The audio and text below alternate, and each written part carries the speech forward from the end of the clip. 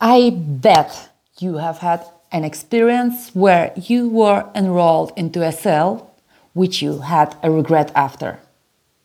Or you have been approached by a salesperson who tried to sell you something that you don't need. These are some of the reasons why people have a negative emotions when it comes to sales. Hi, my name is Inga Nikiforova, and this is my Swim or Sink podcast. I have over 25 years experience of successful selling and 7 years of professional cold calling. I have pitched millions of people worldwide, and I developed my skills till the point where I have the ability to close a deal on the first call. 4 years ago, I opened up my company after signing a 90,000 euro deal by having just 19 euro in my pocket. I closed a year with nearly 300,000 euro. I believe that there is no better selling tool than interpersonal communication. As a single mom, I know how difficult it can be to divide yourself between running your business and giving attention to your kids. It is even more difficult when your business is your only income source and when the quality of your life and the life of your children is fully dependent on the profit you make. I remember the moments of frustration because while I was trying to get the attention of my clients, my kids were trying to get attention from me. It took me years of endless battles within and lots of mistakes, lots of sleepless nights, until I figure out the system which works. Until I have developed my selling skills. And now let me ask you, how would your life look like if you would master your deal closing skills, your ability to sell? Sale is an essential part of everyone's everyday life. It doesn't really matter who you are and what you do. You have to sell even if you are a lawyer or a doctor, a coach or a beautician, a fisherman or a manufacturer. You start selling at a very, very young age while negotiating a reason why do you want to have that toy or why you want to come later at night when you are a teenager. I'm sure that next to the reasons that I have already mentioned before, the most of you experience sale as a stressful factor because you just don't know how to close a deal, or even more important, because of your fear of rejection. And you just by thinking, just by having the idea of hearing no, already feeling miserable. I would like to share with you some of the key strategies, some basic fundamental principles of communication, fundamental principles of sales, which will help you to change your mindset and to become rejection-proof. First of all, let's take a brief, closer look at your relationship with no. Think for a second of a little child who yet cannot recognize the dangers in the world around him, but who is already extremely curious and wants to discover everything. At some point, he sees a pan with, let's say, a boiling water, and is trying to reach it out. Obviously, mother's reaction, and father's too, I hope, is mostly a very short and categoric no, and a hard pull away as follow. Of course, child after some short break, will repeat his or her attempt. And, however, this time, mother's reaction will probably even more convincing and categoric than the previous time. And the pull will be even harder and accompanied with screaming, no. In some regions, it might even end up with a kind of, I would say, a soft slap to, I would say, a soft place. I don't have to explain you that mother just wanted to protect her child from obvious danger. But she didn't explain to a child what kind of consequences it might have. Nevertheless, the painful association with no will remain in a child's subconscious mind forever. And it will not even be, it will not even be about the no itself, but about the memory of the situation and the feelings which were experienced at that particular moment, at that particular situation associated with no. This is just a general example, but I know that every one of you can relate to it in one or the other way. This information is as well backed up by neuroscientific research. When it comes to sales, no is a starting point though. According to a research, 92% of salespeople quit after they are told no 4 times by the prospect. However, 80% of prospects say no 4 times before they say yes. Some salespersons apply yes ladder strategy, which I think is almost dysfunctional these days. You probably can relate to this kind of situation, and probably you have experienced some kind of situation or something similar to this when a salesperson is asking you questions where the only thing that you can answer to that question is yes. For example, would you like to make more money? Or would you like to be more successful? Well, obviously you are, and that's what they want you to say. But,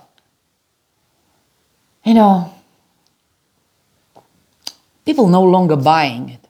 It increases their level of anxiety because intuitively they feel that they are pushed towards something and they don't know what. They feel enrolled into something and they don't know how it end up. And based on their previous experiences, they, that most of the time it's one-way direction. As we know, anxiety is a bad companion when it comes to decision-making process. You don't want your prospect to become anxious. And according to FBI agent, hostage negotiation professional, Chris Voss, you have more chance to close a deal when you give your prospect the freedom to say no, by asking him or her the questions which will lead a person to answering no to you. It will somehow make them feel in charge and more relaxed, which is as well proven by neuroscientific research.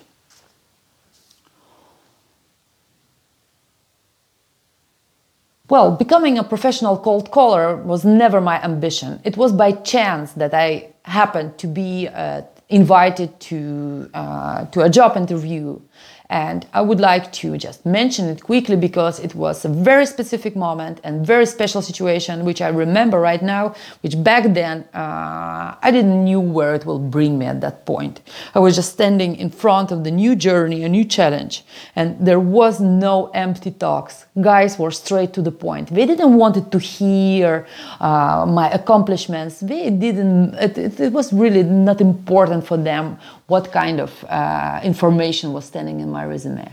They let me sit in front of the phone and they asked me to reach 3 executives by the phones, 3 IT directors, to make sure that I will write down the email address in order to send them a proposal. And when this accomplished, I was hired. The promise of commission was pretty high. My basic salary was pretty high. I was standing in front of the new world, IT brokerage. Pretty quickly, I started to realize that some things work, some things don't work. I started to adopt new speeches, new strategies, and I was just going through because there was no other way. In front of me was hanging a notification. More calls, more inquiries, more money. And at that moment, I really needed money and I went for it. While other people were just making plannings and making themselves busy with the things that make them busy instead of making themselves busy with the things that are important, I was making myself busy with the things that were important. I was placing 120 till 170 cold calls a day. I was pushing through it because I knew that no, I already have, but yes, I can still get, and I was going for that. Think of it this way. The more no you hear, the closer you are to a yes. Instead of asking someone, would you like to earn more money? Ask instead, did you give up your dream to earn more money? A person will be more willing to share more information with you and will be more willing to have a conversation with you in general and pick up your next call or arrange another meeting with you. Does it make sense to you? So this is, of course, just a very general information. I cannot just squeeze 25 years of sales in a 50-minute talk. However, I would like to just, in this episode that I'm making, push you through direction toward a mindset which will help you to connect to sales in a different way and to look at it from a different perspective. This is just a general information. Obviously, there is much, much more to think about when it comes to constructing your speech, for example, or in order to make sure that the things that you say will be aligned with the way that your listener receives it.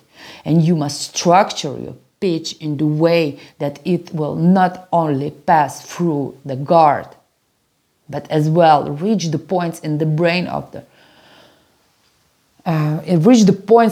which are responsible for the creative and decision-making processes. Your proposal must have the ability to solve someone else's problem. You must create trust. And you know what? What I've learned in this industry and in cold calling in general, out of 100% of communication, only 7% are verbal. And it is very difficult to convince someone, because when you see someone standing in front of you, his body language is communicating to you, facial expressions, his clothes, his physical condition, eyes, everything is communicating, talking to you. But while you are on the phone, you just have this 7%, and you have to use them wisely. You have to create the right hook because the person, you have only 7 seconds. I will repeat it. You have only 7 seconds to catch someone else's attention. And it doesn't matter where we're talking here, either about cold calling or any other method of sales. And these days, internet is using different kind of strategies and funneling and ads and everything, and it's all senseless. It's popping up, it's not catching anyone's attention. It starts to irritate you because internet is becoming more commercial than the TV. People choosing to not watch TV because they were bothered and bombarded by the commercials, while now internet is an even worse place. And they talk about direct marketing. I believe it's bullshit because there is no message which catches your attention. So let's get back to cold calling. Well, I learned how to catch someone else's attention within those 7 seconds and make sure that someone who is on other part of the phone. And I'm talking here not about, in just another building or something. I was doing business on international scales. I'm talking about someone who is sitting 4,000 kilometers away from you. And within a call, you manage not only to build trust, catch his attention, but convince him to prepay a deal of pretty big amount. So, I will share more information with you about how to master your hook, how to grab your customer's attention, how to create value to a proposal in the next episodes. But right now, just let's get to the starting point. And my goal right now is to assist you in changing your perception about no, and to help you to look at sales from a different corner, from a different perspective. Look, an average salesperson is getting 3% out of 100 as a deal. What it actually means is that you have to contact 100 people in order to have 3 done deals. I call it a 3 turtle principle, because it makes me think of, these sea turtles, just little beautiful creatures who lay their eggs on the seashore, like in amazing quantities, in thousands, because intuitively they know just couple of them will get through and will reach the water. And this is, as well, the main and fundamental principle of sales. The more you sow, the more you will reap. Remember, the more no you will hear, the closer you are to a yes. I don't want to say that you have to lose your self-respect and should knock on the door which is closed, No, absolutely no. Listen to your intuition and never spend too much time on trying to make someone your customer. From my history, I know that people on who I spent the less of attention, the less of effort, became the more valuable customers than those who I was spending like months on prospecting, months on trying to establishing relationship with them. And it was going through the pain and struggle. And then as the prospecting goes, as in the same way was going the deal and after sale, it's like, some people just headache. You have to define a clear border for yourself, who you want to be your customer and who you don't want to be your customer. When people are serious about the business and your message is aligned in the right way, it goes pretty quick. So never, ever, ever lose your self-respect. Don't try to contact, so to say, a shoemaking fabrics and try to sell them forks. You have to really make sure that you not only contacting right people, but as well that you really know what bothers them, what occupies them, what they think about, how they think about, and how you could help them to solve their problem. Always remember that sale is an essence of life, and trade was always and will always be the most profitable area in any industry or business. There are people who make fortunes through sale. Think of them instead of associating sales with some annoying, unprofessional people who are offering you a product that you don't really need. Have a good sale